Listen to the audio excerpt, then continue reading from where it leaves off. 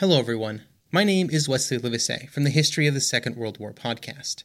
Join me on a journey through the most destructive conflict in human history, a journey that will take us not just through the famous campaigns and cataclysmic battles, but also to the lesser well-known corners of the war that touched millions all over the world, as we try and answer not just the questions of what and where, but how and why. You can find History of the Second World War on all major podcast platforms or at historyofthesecondworldwar.com. History That Doesn't Suck is a bi-weekly podcast delivering a legit, seriously researched, hard-hitting survey of American history through entertaining stories. To keep up with History That Doesn't Suck news, check us out on Facebook, Twitter, and Instagram. If you'd like to help keep the podcast going or enjoy some of the extras we offer, please consider giving at patreon.com/History That Doesn't Suck. And if you enjoyed today's episode, be sure to check out our other podcast, History That Doesn't Suck presents Office Hours with Greg, where Ciel, Josh, and I will discuss HTDS episodes in depth, go behind the scenes, and take your questions. 2 advisories on today's episode. 1, I'll be quoting first-hand accounts that include slaves speaking a dialect of American English that you'd hear on 19th century plantations. In an effort to be both true to the historical record and respectful to cultural sensitivities, I will read their words as written, but will not affect any kind of accent. 2, some quotes include white Americans using a particularly offensive term for African Americans. I'll read the first syllable and will bleep it from there to avoid explicit language.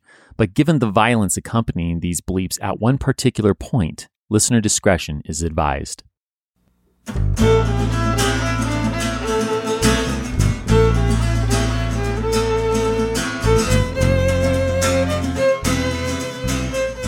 Welcome to History That Doesn't Suck. I'm your professor, Greg Jackson, and I'd like to tell you a story. It's an early summer morning, and an enslaved Maryland teenager named Frederick is out in the stables feeding horses. At this precise moment, he is, as he'll later write, quote, half out of the loft, close quote. Frederick doesn't detail that any further, but I'm picturing the young man at the top of a ladder, several feet off the ground, reaching into the loft for grass or hay, when suddenly someone seizes his legs and pulls him down, slamming him to the floor. Damn, who does that? It's the teen's wiry, greenish, gray-eyed master, Edward Covey. And as Frederick tries to suck wind amid the pain flowing through his body, Edward gleefully pulls out rope and starts tying a slip knot around the injured youth's legs. Okay, time out. Here's some background. Frederick's actual master is Thomas Auld, but he's renting Frederick to Edward for the year. We're currently about 8 months into this quote-unquote renting of Frederick, putting us in August 1834. Frederick won't recall today's exact date, but he'll always remember it's a Monday. That's because it was Friday afternoon when overworked and likely suffering from heat exhaustion, Frederick fainted while fanning, that is, seed cleaning, some wheat. Edward responded by repeatedly kicking Frederick in the side and instructing him to get up. That, of course, didn't work, so Edward took a slat of hickory wood and cracked him over the head. Now, Edward beats Frederick weakly, but fearing for his life this time, Frederick somehow managed to get up and walk barefoot through flesh-tearing briars to his actual master's home 7 miles away and ask for protection. Thomas Auld was mortified when he saw blood-soaked Frederick, but after the shock wore off, he assured Frederick that Edward is a, quote, good man, industrious and religious, close quote, who would never kill him. Besides, Tom explained, he'd lose the rent money, so if Frederick didn't go back, Tom would beat him instead. So Frederick went back. Well, a slave named Sandy Jenkins hid him on Saturday, but Frederick returned on Sunday when falsely pious Edward acted like everything was fine. And that brings us back to the horse-feeding, loft-reaching Frederick being thrown to the ground and tied around the legs this undated Monday morning. But as Edward works the ropes around his young rented slave's legs, Frederick recovers enough from his violent contact with the stable floor to kick free. He then grabs Edward by the throat. Hard. To quote Frederick, I held him, uneasy, causing the blood to run where I touched him with the ends of my fingers. Close quote. Are you going to resist, you scoundrel? Edward asks, trembling with fear. Yes, sir. Frederick, who knows full well the law is not on his side, coolly responds. Edward answers by screaming for help, and his cousin, William Hughes, appears. Now, to this point, Frederick's tried to play defense. He's still holding Edward's throat to keep him from attacking. But as this becomes 2-on-1, Frederick has to take the offense.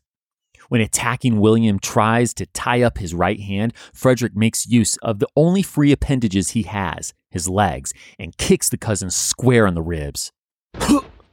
That's it for William. Bent over in pain, he taps out, leaving Edward to fend for himself. You mean to persist in your resistance? Fearful and choked, Edward inquires. I do, come what might. You have used me like a brute for 6 months, and I am determined to be used so no longer. Frederick boldly replies. Okay then, all chips in. Frederick's iron grip still on him, Edward pulls the team toward the stable doors and reaches for a stick.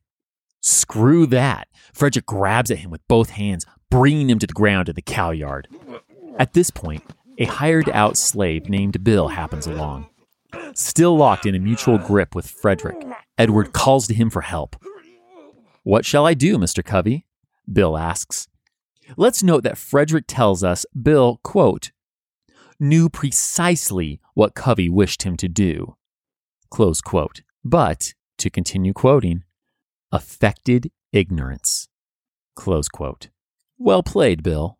Well played. Take hold of him! Take hold of him! Edward hollers.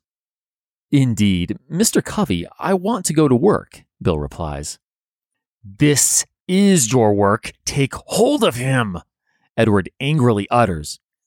My master hired me here to work and not to help you whip Frederick, Bill replies. Bill, don't put your hands on me, Frederick chimes in. My God, Frederick, I ain't going to touch ye. And with that, Bill walks off. Bold, huh? Thing is, Edward can't lay a finger on Bill. And to quote Frederick, Bill knew it. Samuel Harris, to whom Bill belonged, did not allow his slaves to be beaten unless they were guilty of some crime which the law would punish. Close quote. But that's not the case with Edward's slave, Caroline. Unlike Frederick or Bill, Edward actually owns her. Furthermore, she could do some damage. Edward describes her as, quote, a powerful woman and could have mastered me very easily, exhausted as I now was. As Caroline goes to milk the cows, Edward ekes out the same call he did to Bill. Take hold of him! Incredibly, Caroline also refuses, and she'll get whipped for this later. Some 2 hours have now passed since the struggle began.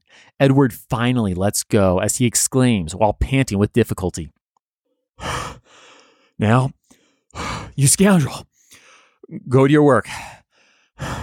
I would not have whipped you half so much as I have had you not resisted. Yeah, sorry, Edward. Frederick's not buying it.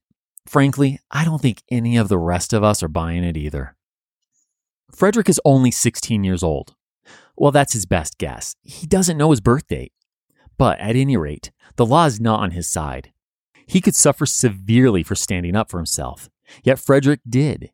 And in his remaining few months here, Edward will never touch him again. In fact, Frederick will never be beaten again. He tells us that after this battle, quote, I felt as I never felt before.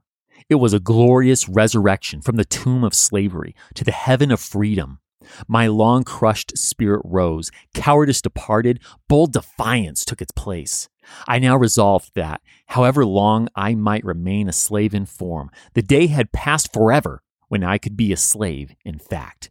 I did not hesitate to let it be known of me that the white man who expected to succeed in whipping must also succeed in killing me. From this time, I was never again what might be called fairly whipped, though I remained a slave 4 years afterwards. I had several fights, but was never whipped. Close quote. I don't know if the first name gave it away for you or not, But today is the story of the slave who ran to freedom, joined the abolitionist movement, and became one of the most eloquent Americans ever to have lived, Frederick Douglass. Well, at least it's the first part of his story. Today we'll hear about how, despite being born an enslaved child in Maryland, Frederick becomes literate and boldly stands up for himself, just as we saw in this opening. Then we'll follow him on a daring and luck-filled escape to the North, where he joins figures like William Lloyd Garrison in the growing abolitionist fight before the Civil War. And thanks to Frederick's prolific writings, the guy will write 3 autobiographies, we'll not only get his story in detail, but his unique perspective as a literate ex-slave on American slavery, society, and Christianity in the mid-19th century. Shall we attempt to keep up with this tireless freedom fighter? All right, let's go back to early 1820s Maryland and see what life is like for the enslaved young Frederick. Rewind. In a dark corner of a small dirt-floored slave hut, dark-skinned Harriet Bailey strokes the hair of her 3-year-old son, Frederick Augustus Washington Bailey. Harriet, wearing her dirt-caked, coarse linen field laborer dress, lays by much lighter-skinned Frederick, who has nothing but a loose-fitting tunic for covering and his mother's warmth for a blanket. Once the child drifts to sleep, exhausted Harriet allows herself to claim the rest she so badly needs. Today she worked a full day in the fields of her master's plantation, then walked 12 miles just to catch a glimpse of her boy and to hold him as he sleeps. But now it's nearly dawn, so Harriet forces herself up and silently leaves the cabin and her young, slumbering son. He doesn't stir as she begins the 12-mile return trip to the fields she works, desperately hoping she'll arrive before the sunrise in order to avoid a whipping. See, Harriet Bailey and her son, Frederick, were separated when he was a baby. We are amid the plantations found between the thick woods and small creeks on Maryland's portion of the Delmarva Peninsula, which is located on the eastern side of the Chesapeake Bay. While Frederick's story unfolds on the plantation where he is born, Harriet has been sent to another farm miles up the road from her son. Frederick remains at Captain Aaron Anthony's plantation, where his elderly grandmother tends him and other slave children too young to toil under an overseer. Yet. His mother Harriet only receives a pass to visit Frederick every few months, so he grows up with a mere phantom connection to her. As for his father, well, he knows the man is white, probably his master, Captain Aaron Anthony, but has no relationship whatsoever. To add to Frederick's weak family bonds, as I said in the opening, he doesn't know his own birth date. And he definitely can't ask his master. Frederick explains, quote, Captain Anthony deemed all such inquiries on the part of a slave improper and impertinent, and evidence of a restless spirit. Close quote. Well, based on Frederick's future choices, I'd say that Aaron hit the nail on the head with him. But I'm getting ahead of myself. I can tell you that plantation records show a baby boy born to Harriet in February 1818. So while young Frederick is denied the knowledge of his actual age, you and I have a rather accurate estimate of it. When Frederick is 7 or 8, he is sent to live with Aaron's son-in-law's brother, Hugh Auld. Complicated, right? All you really need to know is that Frederick is not being sold to Hugh. He is on loan. Oh, and Hugh lives in Maryland's seaport city of Baltimore, not on a country farm surrounded by dense woods. So Frederick's life is about to change quite a bit. Up to this point, the scrappy, skinny kid has experienced many of the traumas common to slave life. He's been separated from his mother and wasn't even allowed to see her when she died. He's gone hungry too many times to count. He's been so cold that he's used corn sacks for blankets, and his feet have deep frostbite scars. He's been beaten and witnessed the cruel whippings of his fellow slaves multiple times. So it's no surprise that Frederick doesn't shed a tear as he leaves Captain Anthony's plantation. He bluntly states, I found no severe trial in my departure. My home was charmless. My mother was dead. My grandmother lived far off, so I seldom saw her. I had 2 sisters and 1 brother that lived in the same house with me. But the early separation of us from our mother had well nigh blotted the fact of our relationship from our memories. So when the small boat carrying Frederick to large, bustling Baltimore departs, the youth doesn't look back. He sails west on the Miles River, crosses the Chesapeake Bay, and reaches Annapolis, Maryland by nightfall. From there, he sails around Cape St. Clair, heads north up the Patapsco River, passes Fort McHenry of War of 1812 and Episode 25 fame, and lands at Smith's Wharf on Sunday morning.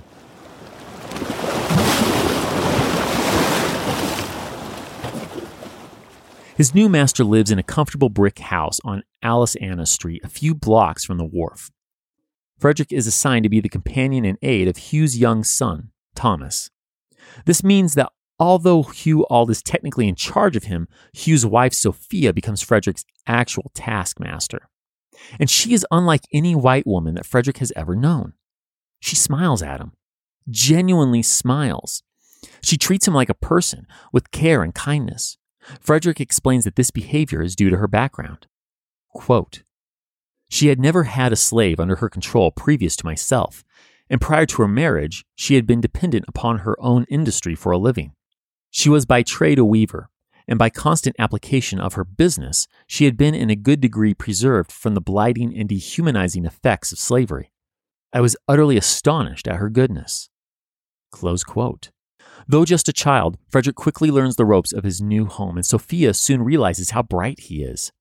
New to the world of slave owning and unaware of the written and unwritten rules, the kind woman starts to teach her new charge to read. Eager to learn, Frederick gets through the ABCs and the most basic phonetic words like cat, dog, boy, and girl. But when Hugh realizes what's going on, he puts a stop to it immediately. Hugh knows the stakes of teaching a slave to read. He mansplains to Sophia that teaching a slave to read is not only illegal, but dangerous. The experienced slave owner justifies this line of thinking, saying, quote, "Now if you teach that how to read, there would be no keeping him. It would forever unfit him to be a slave. He would at once become unmanageable and of no value to his master. As to himself, it could do him no good, but a great deal of harm. It would make him discontent and unhappy." Close quote. I'm pretty sure the overbearing Hugh only means to put Sophia in her place, but Frederick overhears this one-sided conversation and has an epiphany. The young slave realizes that learning to read is his ticket out of the grip of a master. So even though he has to move forward without the help of Sophia, determined Frederick, quote, "sets out with high hope and a fixed purpose at whatever cost of trouble to learn to read." Close quote. The tween has to be incredibly creative, but across the next few years, Frederick sneaks newspapers and books wherever he can. With his rudimentary knowledge of phonics, he struggles through until his reading skills are quite strong. Any of you listeners who have ever taught a child to read, either as a parent or a teacher, know what an incredible feat this is. A child with only a few beginning skills learning to read on his or her own? That is straight up amazing. But Frederick is not content with cresting this summit. When Frederick is about 12, he really starts to feel the oppressive weight of lifelong slavery on his proverbial shoulders. This motivates him to learn to write. Since Hugh and Sophia's son Thomas now goes to school, the little boy brings home his handwriting copybooks and just leaves them lying around. Whenever Sophia goes out for the day, Frederick grabs the cast-aside books and spends hours copying and recopying the simple sentences inside. He says, quote, "After a long, tedious effort for years, I finally succeeded in learning how to write." Close quote. eBay Motors is here for the ride. Remember when you first saw the potential? And then, through some elbow grease, fresh installs, and a whole lot of love, you transformed 100,000 miles and a body full of rust into a drive that's all your own? With over 122 million parts for your number one ride or die, you can make sure your ride stays running smoothly. Brake kits, LED headlights, exhaust kits, turbochargers, bumpers, whatever your baby needs, eBay Motors has it. And with eBay Guaranteed Fit, it's guaranteed to fit your ride the first time, every time, or your money back. Plus, at these prices, you're burning rubber, not cash. Keep your ride or die alive at ebaymotors.com. Eligible items only. Exclusions apply. Want to learn how you can make smarter decisions with your money? Well, I've got the podcast for you. I'm Sean Piles, and I host NerdWallet's Smart Money Podcast. On our show, we help listeners like you make the most of your finances. I sit down with NerdWallet's team of nerds, personal finance experts in credit cards, banking, investing, and more. We answer your real-world money questions and break down the latest personal finance news. The nerds will give you the clarity you need by cutting through the clutter and misinformation in today's world of personal finance. We don't promote get-rich-quick schemes or hype unrealistic side hustles. Instead, we offer practical knowledge that you can apply in your everyday life. You'll learn about strategies to help you build your wealth, invest wisely, shop for financial products, and plan for major life events. And you'll walk away with the confidence you need to ensure that your money is always working as hard as you are. So turn to the nerds to answer your real-world money questions and get insights that can help you make the smartest financial decisions for your life. Listen to NerdWallet's Smart Money Podcast wherever you get your podcasts. In spite of all this effort, Frederick's luck takes a turn for the worst. Now, life in Baltimore isn't great. Sophia has turned into a callous, cold-hearted slave owner, and Hugh developed a serious drinking problem. But in March 1833, through no fault or choice of his own, Frederick is sent back to the plantations in eastern Maryland. See, Frederick's current master, Hugh, gets in a fight with his brother Thomas, who, thanks to a slew of deaths, has inherited ownership of Frederick from his now-dead father-in-law, Captain Aaron Anthony. So to punish Hugh, Thomas makes him hand over Frederick. Enslaved Frederick keenly feels his own powerlessness as he becomes a plaything in a petty dispute. His situation is about to hit a new low as he leaves Hugh's Baltimore home and heads just slightly south and across the Chesapeake to live and work on Thomas Auld's plantation in St. Masters, Maryland. Captain Thomas Auld, and oh, does he love to be called a captain, even by his slaves, is cruel to the core. Frederick says of him, quote, "The leading trait in his character was meanness, and if there were any other element in his nature, it was made subject to this. He was mean, and like most other mean men, he lacked the ability to conceal his meanness." Close quote. This holds true even after Thomas finds God at a Methodist camp meeting in August 1833. Frederick hopes that accepting Christ will fill Thomas with enough compassion to at least be kind to his slaves, if not free them outright. Instead, he finds the captain is, if anything, worse. To quote Frederick, after his conversion, he found religious sanction and support for his slave-holding cruelty. Close quote. I get it if you're scratching your head wondering how the teachings of Christ could make a slave owner crueler. See, the thing is that supporters of slavery don't only believe it's okay, they believe it is the will of God. A few select scriptures help them justify this to themselves, like Ephesians 6:5. Quote, "Servants, be obedient to them that are your masters according to the flesh, with fear and trembling." Close quote.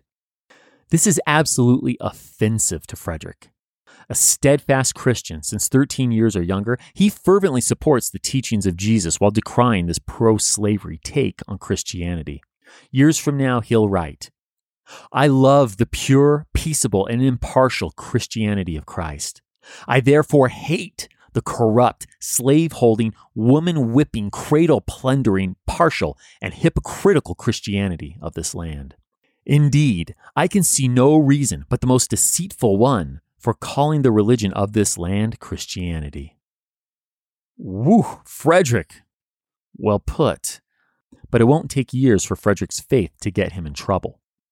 Shortly after the captain's August 1833 conversion, a white resident of St. Michael's named Mr. Wilson asks literate Frederick if he wouldn't mind helping him set up a Sunday school in which they would teach African Americans how to read for the purpose of reading the New Testament. Well, talk about being right up Frederick's alley. Of course he'll do it. Right out of the gate, they have over 20 or so eager to be educated students. But as soon as they get started, they get stopped. Their second meeting is interrupted by a mob led by none other than Frederick's master, Captain Thomas Auld.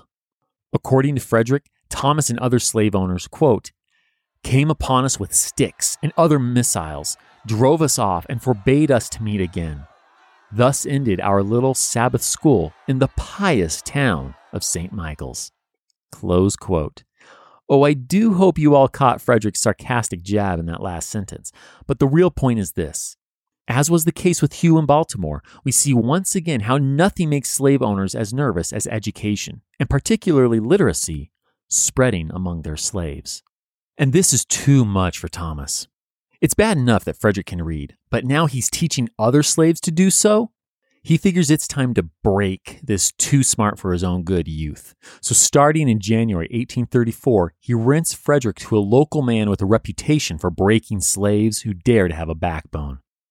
This man is Edward Covey. Ah, yes, this is the man we met in the introduction today. Edward breaks human beings, all right. He works Frederick to the bone every day other than the Sabbath and beats him around once a week. And Frederick starts to give up on life.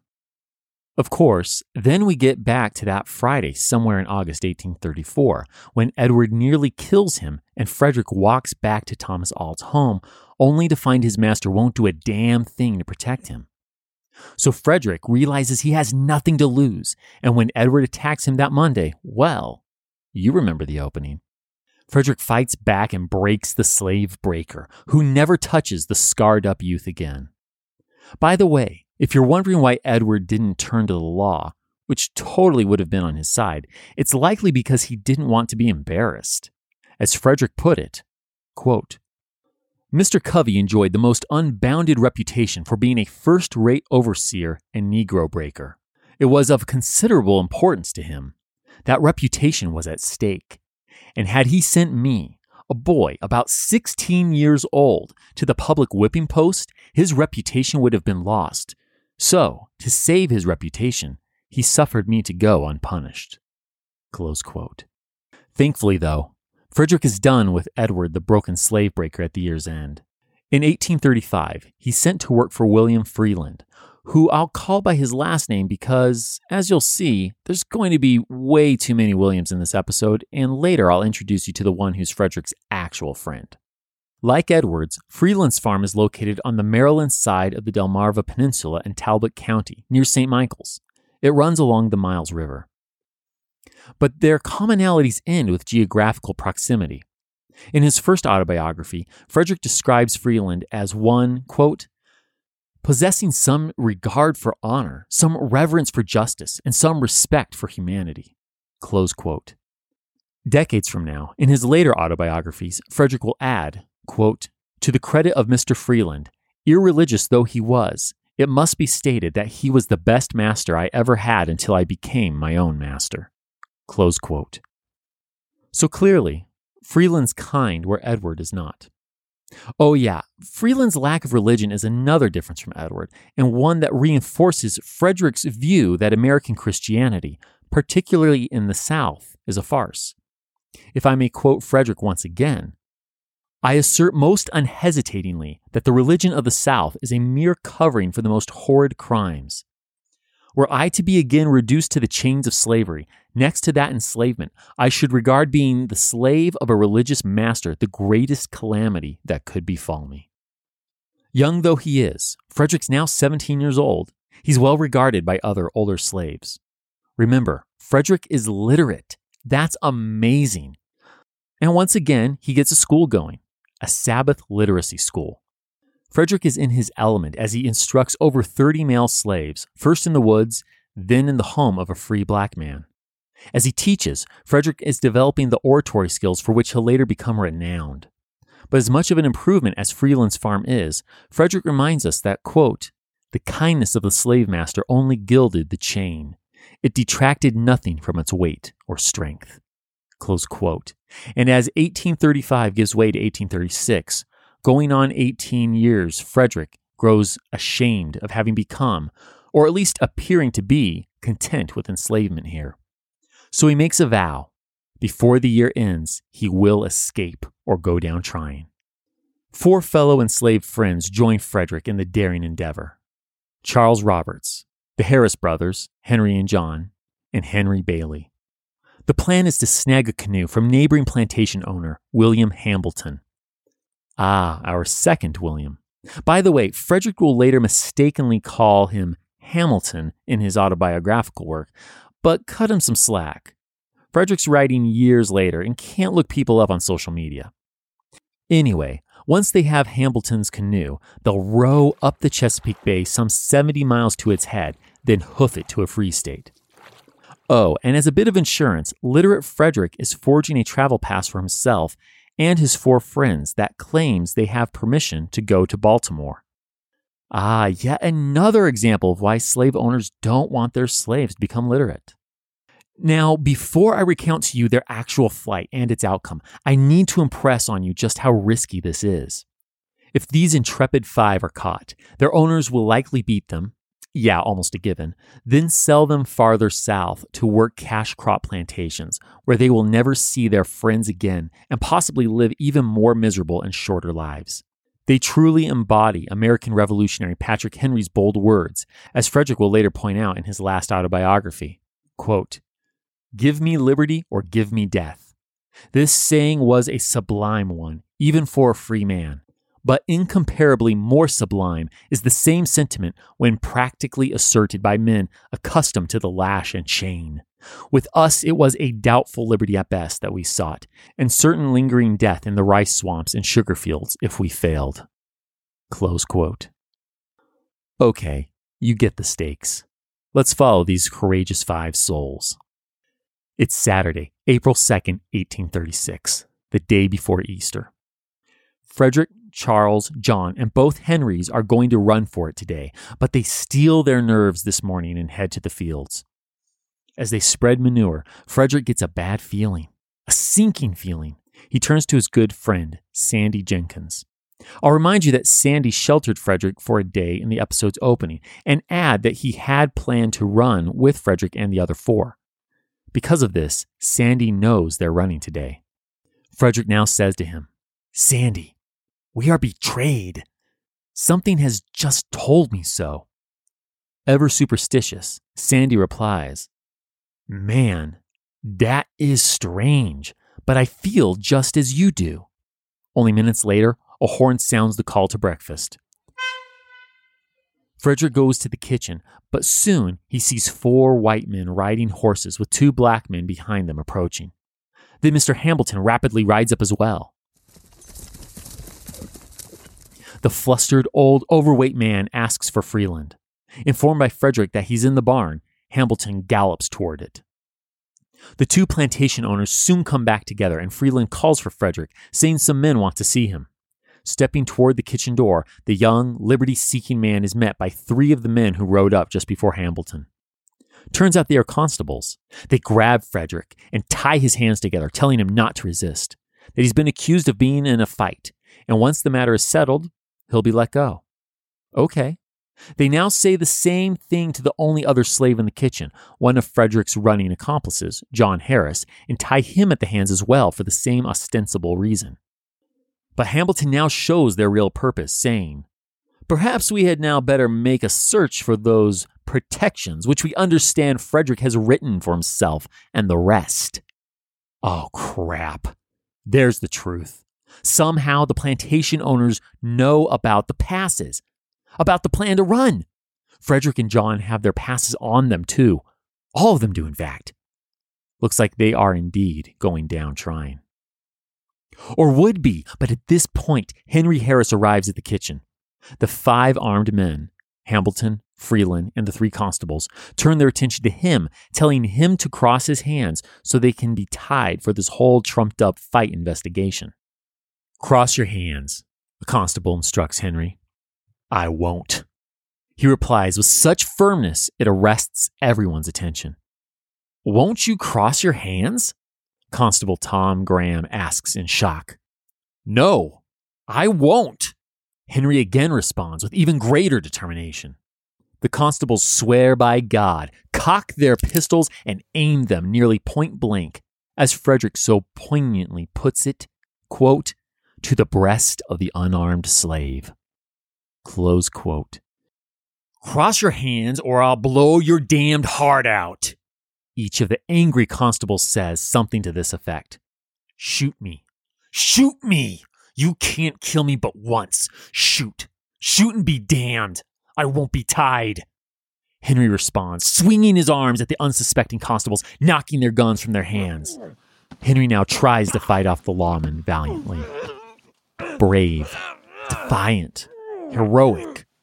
That's how Frederick describes Henry, even as his friend's resistance makes him feel shame for not having resisted as well. But despite his shame, Frederick makes good use of Henry's struggle. While everyone's distracted, he flings his forged travel pass into the fire.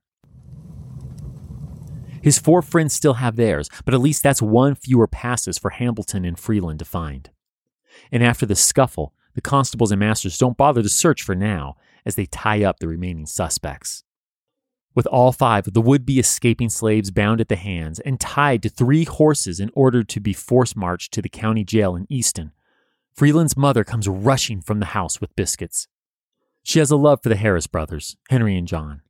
Though enslaved, they grew up in her home. It's typical, Frederick tells us, for Southern matriarchs to become, quote, much attached, close quote, in such situations. She gives the 2 of them biscuits to eat and turns to Frederick, points an angry finger at them and shrieks, "You devil! You yellow devil! It was you who put it into the heads of Henry and John to run away!" Frederick stares back at the screaming, sobbing woman as she returns to the kitchen and slams the door. And with that, the 5 apparently doomed men begin their march. As they walk, Henry, who's tied to Frederick, asks softly, "What shall I do with my pass?" That is a problem, but Frederick thinks of a solution. "Eat it with your biscuit. It won't do to tear it up," he replies. Brilliant, and thank you, Mrs. Freeland. All of Frederick's companions eat their passes as all 5 men agree to, quote, own nothing, close quote. In other words, no one's going to confess to their foiled plans. After a few miles, they're at St. Michael's and stop in on Frederick's master, Thomas Auld. Tom tells Frederick they have ample evidence, though he also refuses to name the informant. Sadly, and this is hard to acknowledge, the 5 suspect their 6th runner who dropped out, Sandy Jenkins. But no matter. All of them stand firm against the accusations, then continue their 15-mile march to Easton as crowds gather on the road, yelling insults and calling for Frederick to be burned or hanged. And the jeers don't end with the march. Locked up behind bars in Easton's stone jailhouse, the 5 brave souls have new tormentors, slave traders. "Ah, boys, we have got you, haven't we? So you were going to make your escape? Where are you going to?" Frederick tells us the slave traders mock and ask them such questions, all while groping and shaking their bodies in order to evaluate their monetary value. The 5 suffer these horrors in silence, certain that they will all be separated and sold to the Deep South. But incredibly, that's not what happens. A week later, Freeland and Hambleton show up. They take Charles, John, and both Henrys back home. The plantation masters are so convinced these 4 only tried to run because of Frederick's influence, they don't even beat them. What of Frederick, though? He sits in jail with only mocking slave traders for company for another week. Then finally, Thomas Auld arrives. Despite threatening to sell Frederick south, he doesn't. I don't know if his veneer of Christianity actually has some substance, or if knowing that Frederick is extended family got to him. But for some reason, he refuses to sell. Tom can't keep Frederick in Talbot County, though. Hambleton plans to shoot and kill Frederick if he doesn't disappear. So Tom sends the brilliant, rebellious young man back to where he was 3 years ago, with Hugh Auld in Baltimore. Hugh's fortunes have gone downhill since Frederick was last here, so the master gladly hires him out to make extra coin. The young man is soon employed in the shipyard of William Gardner. His job is to run errands and help, well, everyone. Frederick is, he tells us, quote, at the beck and call of about 75 men, close quote. He gives examples of calls he remembers hearing, often simultaneously, some of which are quite awful. Quote, "Fred, come help to cant this timber here. Fred, bring that roller here. I say, Fred, bear a hand and get up a fire under the steam box as quick as lightning. Hello, ninja. Come turn this grindstone. I say, darky, blast your eyes. Why don't you heat up some pitch? Damn you. If you move, I'll knock your brains out." Close quote. Frederick also hears white workers complain that, quote, the n*** would take the country and that they ought to be killed. Close quote. Now, Frederick has his own analysis as to where this working class racism comes from. He tells us that white laborers are angry that slaves can, or rather must, work for far less than white men can.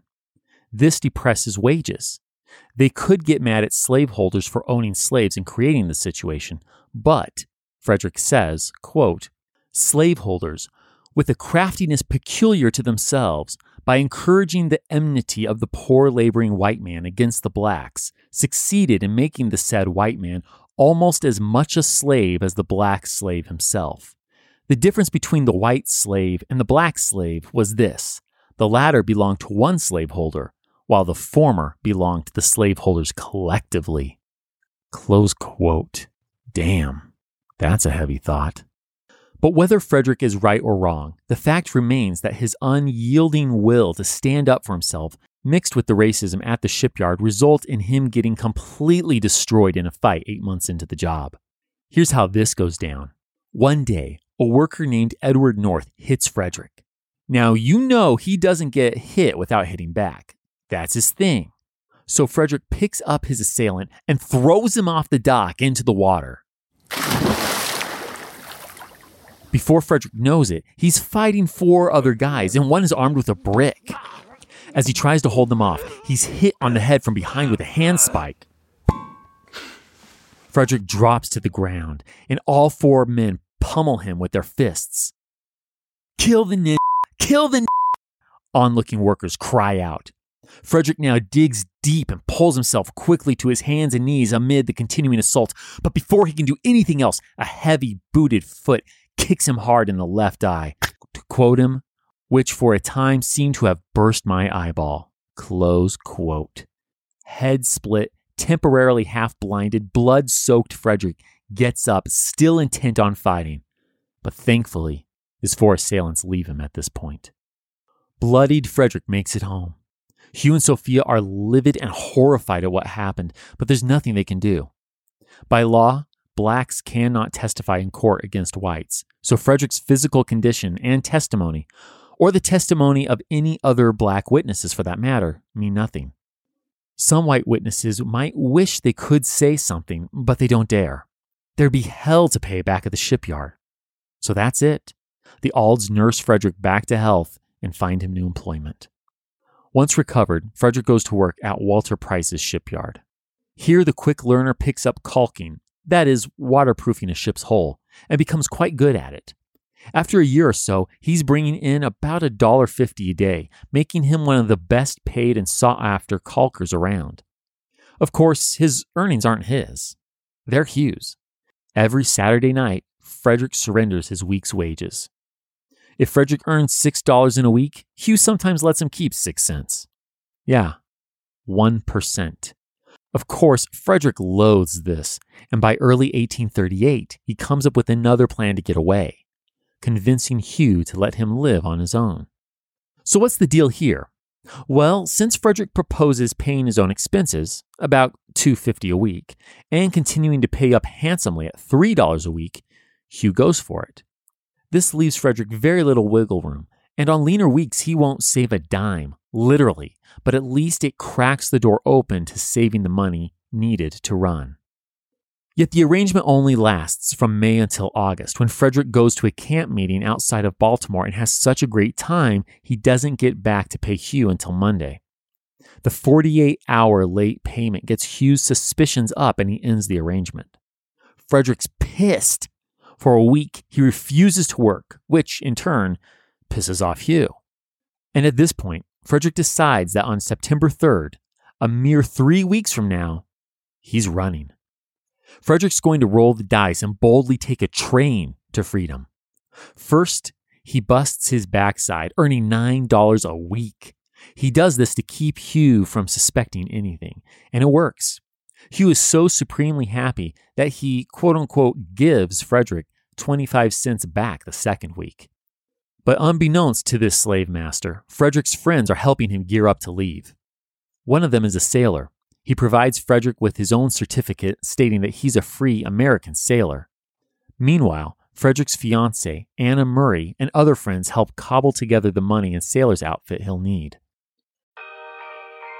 When Johann Rall received the letter on Christmas Day 1776, he put it away to read later. Maybe he thought it was a season's greeting and wanted to save it for the fireside.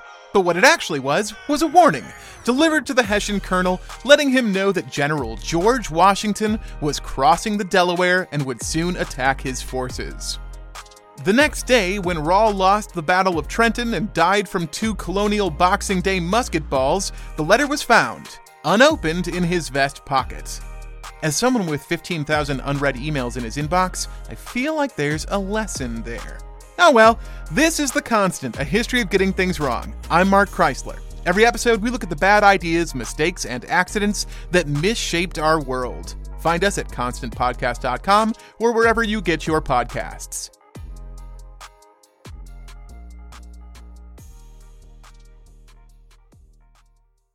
Then the dramatic day of September 3rd, 1838 arrives. Dressed in a red shirt, a loosely tied black cravat, and a tarpaulin hat, Frederick arrives at the train station. He avoids close scrutiny by arranging for his friend Isaac Rolls to bring his baggage late so that he doesn't have time to buy a ticket. Instead, he has an excuse to run up and jump on the train as it's moving. Seated in the segregated black car, Frederick tries to keep his cool as the moody conductor makes his way down the aisle, checking free papers and tickets. When he gets to Frederick, though, his countenance softens. It seems that sailors are so well regarded in seaport towns like Baltimore, even black sailors command some respect. "I suppose you have your free papers?" the conductor asks. "No, sir.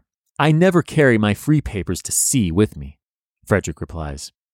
"But you have something to show that you are a free man, have you not?" the conductor responds. "Yes, sir. I have a paper with the American Eagle on it that will carry me around the world." With that bold statement, Frederick pulls out his friend's certificate, likely praying to God the conductor doesn't actually read it and realize it describes a much darker-skinned man. The seconds must feel like hours, but thankfully, the conductor only gives it a quick glance, takes care of Frederick's ticket, and moves along. This doesn't mean freedom, though. The train finishes its 37-mile journey in Havre de Grace, Maryland. Frederick now crosses the Susquehanna River by ferry. But now his sailor's appearance becomes a liability. A black ferry worker named Nichols wants to ask him all the kinds of personal questions that someone with a fake identity wants to avoid. Frederick makes his way to the other side of the ferry at his earliest convenience. After the ferry ride, Frederick hops on another train. As it makes a stop, he looks out the window and sees Captain McGowan, whom he knows from Mr. Price's shipyard, in the southbound train next to his. But the train gets moving before the captain recognizes him. Frederick also recognizes the man on his own train, a German. He's sure the German recognizes him too, but whether he did and simply chose not to turn him in, Frederick will never really know.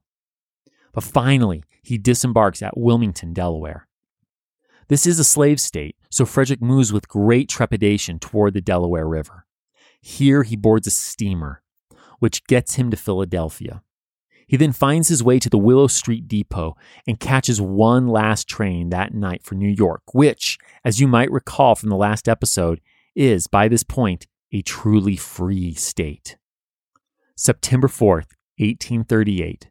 Frederick, now in the free state of New York, feels, quote, like one who had escaped a den of hungry lions, close quote. He does fear the slave hunters that still might catch him. That's totally a thing. And he's lonely as hell.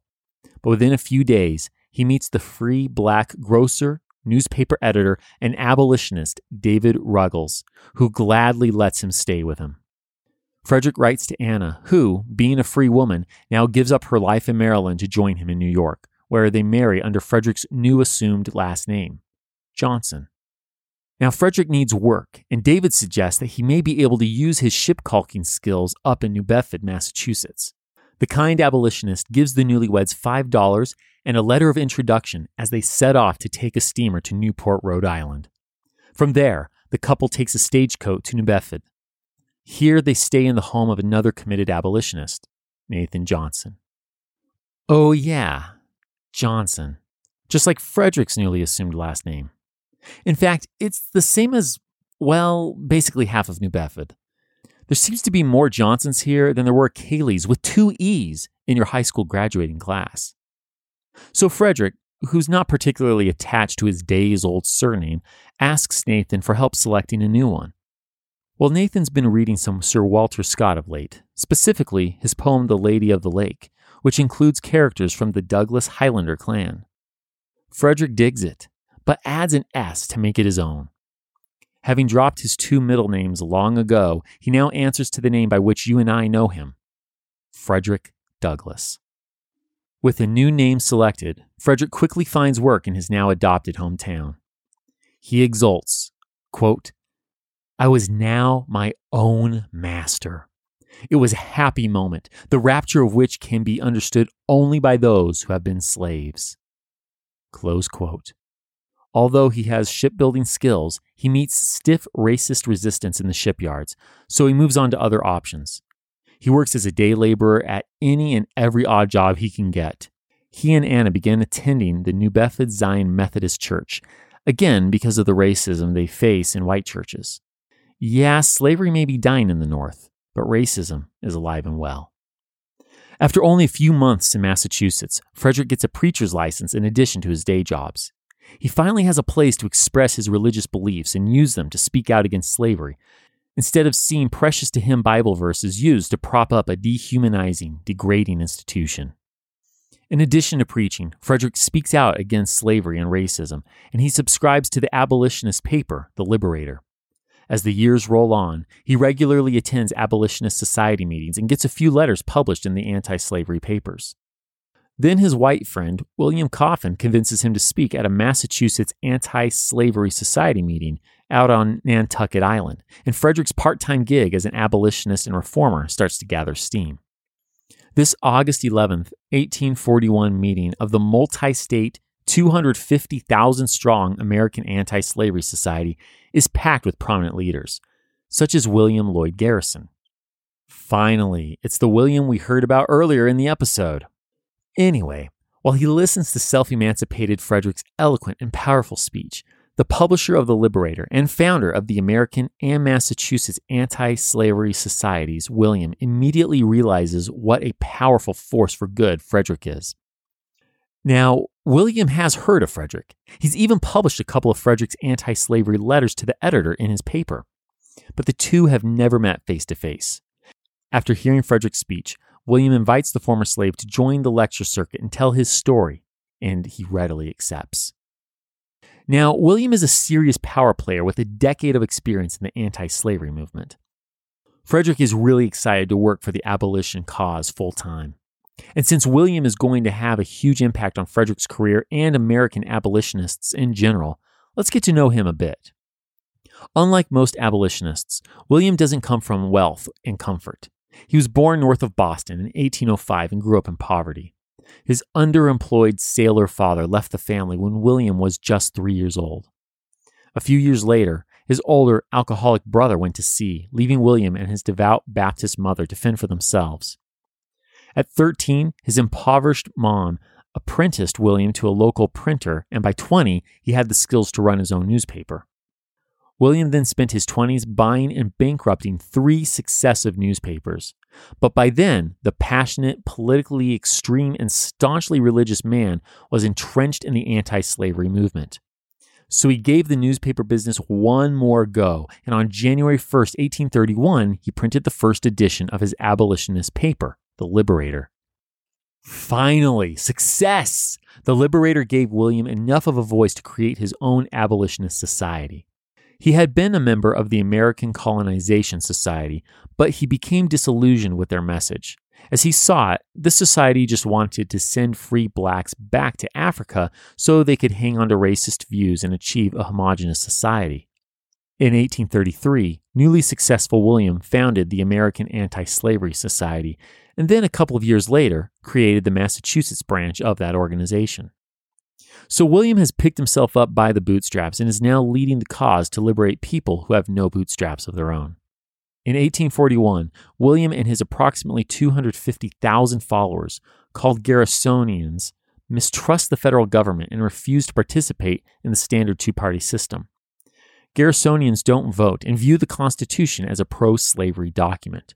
They would never compromise with people, like Southern congressmen, who condone slavery. To prove it, the motto of William's newspaper, The Liberator, is, quote, "No union with slaveholders," close quote. Damn. Unyielding William is a fierce champion for this cause, and Frederick is too. So the two passionate, powerful men join forces. Just like the Amistad captives in the last episode, Frederick joins the abolitionist lecture circuit. William and the other society leaders don't always agree with Frederick's approach. See, as liberated Frederick puts it, he doesn't want to just, quote, "narrate wrongs. I feel like denouncing them," close quote. The top dogs at the American Anti-Slavery Society really want him to stick to their prescribed script, while they take on the task of explaining the political theory of the group. But Frederick just can't do that, even though his ideas don't exactly fit in with William's "we refuse to compromise with the government" semi-anarchist rhetoric. The former slave is much more liberal than that.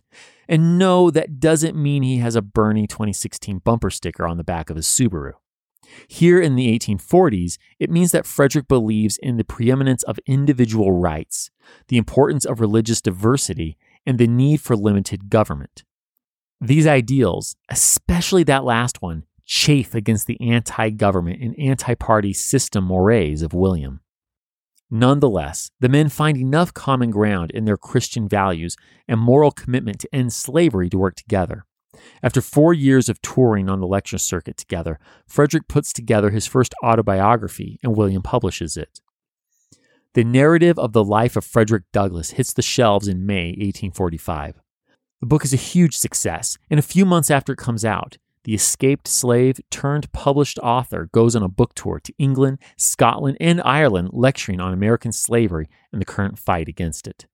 This trip turns out to be a good thing for more than one reason. It doesn't just boost sales. While Frederick's in England, Thomas Auld, the man who technically still owns him, sells Frederick to his brother Hugh for $100. Nice, Thomas. Yeah, you haven't seen Frederick in years. Don't even know where he is, but you'll still try to make a quick buck off of him. Abolitionist friends in England come to Frederick's aid and crowdfund enough money to buy his freedom. They pay Hugh £150, over $700 US, making Frederick Douglass a legally free man. When Frederick gets back to the States, he realizes that his political ideas and abolitionist methods are now completely incompatible with William's. So he officially breaks from the anti-government American Anti-Slavery Society and starts his own abolitionist paper, the North Star. The first issue comes out in December 1847 and gives Frederick carte blanche to fully express his own views. Whether in his editorials and articles or in public speeches, lowercase l liberal-minded Frederick remains true to his two basic tenets: a belief that every person is the, quote, original, rightful, and absolute owner of his own body, close quote, and a belief that all people have the obligation and responsibility to stand up for the rights of others. To the first tenet, Frederick expresses his self-ownership belief in an unapologetic, open letter to his old master, Thomas Auld, that he publishes on the 10th anniversary of his escape from slavery, September 3rd, 1848. Nothing shows courage like publicly calling out your still living former owner, right? Bold Frederick makes a rock-solid argument justifying the righteousness of his choice to run away. He writes, "The morality of the act I dispose as follows. I am myself, you are yourself. We are two distinct persons, equal persons. What you are, I am. You are a man, and so am I. God created both and made us separate beings. I am not by nature bound to you, or you to me. In leaving you, I took nothing but what belongs to me, and in no way lessened your means for obtaining an honest living. Your faculties remain yours, and mine became useful to their rightful owner. I therefore see no wrong in any part of the transaction." Frederick then signs the letter Quote, "I am your fellow man, but not your slave, Frederick Douglass." Close quote. And that's how it's done. He upholds his own freedom-seeking flight and argues for the freedom of every enslaved person in one fell swoop. And what about that second tenet, that every person has the obligation to stand up for the rights of others? Frederick calls the free, non-slave-owning people of the North to action. It's not enough to not own slaves, he argues again and again. You also have to fight against slavery. And the passionate, Christian to the core man pulls no punches in his appeals to end slavery. In a lengthy, fiery 4th of July, 1852 speech given to a crowd of abolitionists at Rochester, New York, Frederick asks and answers a pointed question. And I quote, "What to the American slave is your 4th of July? I answer, a day that reveals to him more than all other days in the year the gross injustice and cruelty to which he is the constant victim. To him, your celebration is a sham, your boasted liberty an unholy license, your national greatness swelling vanity. Your sound of rejoicing are empty and heartless, your denunciation of tyrants, brass-fronted impudence. Your shout of liberty and equality, hollow mockery. Your prayers and hymns, your sermons and thanksgivings, with all your religious parade and solemnity, are to him mere bombast, fraud, deception, impiety, and hypocrisy. A thin veil to cover up crimes which would disgrace a nation of savages. There is not a nation on earth guilty of practices more shocking and bloody than are the people of the United States at this very hour." Close quote. Okay, so that's super uncomfortable. And if you want to feel even more uncomfortable, go read the whole speech because Frederick was just getting warmed up. But we can't really refute the freedom fighter. He's conveying facts, and as John Adams said when defending the Redcoats as their lawyer after the 1770 Boston Massacre, quote, "Facts are stubborn things, and whatever may be our wishes, our inclinations, or the dictates of our passions, they cannot alter the state of facts and evidence." Close quote. Nonetheless, Frederick is not negative and spiteful. The Christian man only wants America to fully live up to its potential, to the beautiful ideas enshrined in its Declaration of Independence. So he ends his no-holds-bar impassioned speech by saying, quote, "Notwithstanding the dark picture I have this day presented of the state of the nation, I do not despair of this country. There are forces in operation which must inevitably work the downfall of slavery. The arm of the Lord is not shortened, and the doom of slavery is certain. I, therefore, leave off with hope, drawing encouragement from the Declaration of Independence, the great principles it contains, and the genius of American institutions." Close quote. See what I mean? Frederick sees America's potential. This speech, along with Frederick's other lectures, editorial writings, and his autobiography, make the brilliant, literate, self-emancipated Christian the preeminent abolitionist of the era. And Frederick doesn't just use his powerful, persuasive arguments for the abolitionist cause. There are plenty of other pressing social issues coming to the forefront, and his Christian values compel him to become a major advocate for a few of them, including improving public education, temperance, and most prominently, women's rights. Yeah, you can be sure this isn't the last we'll hear from this dedicated, energetic social reformer.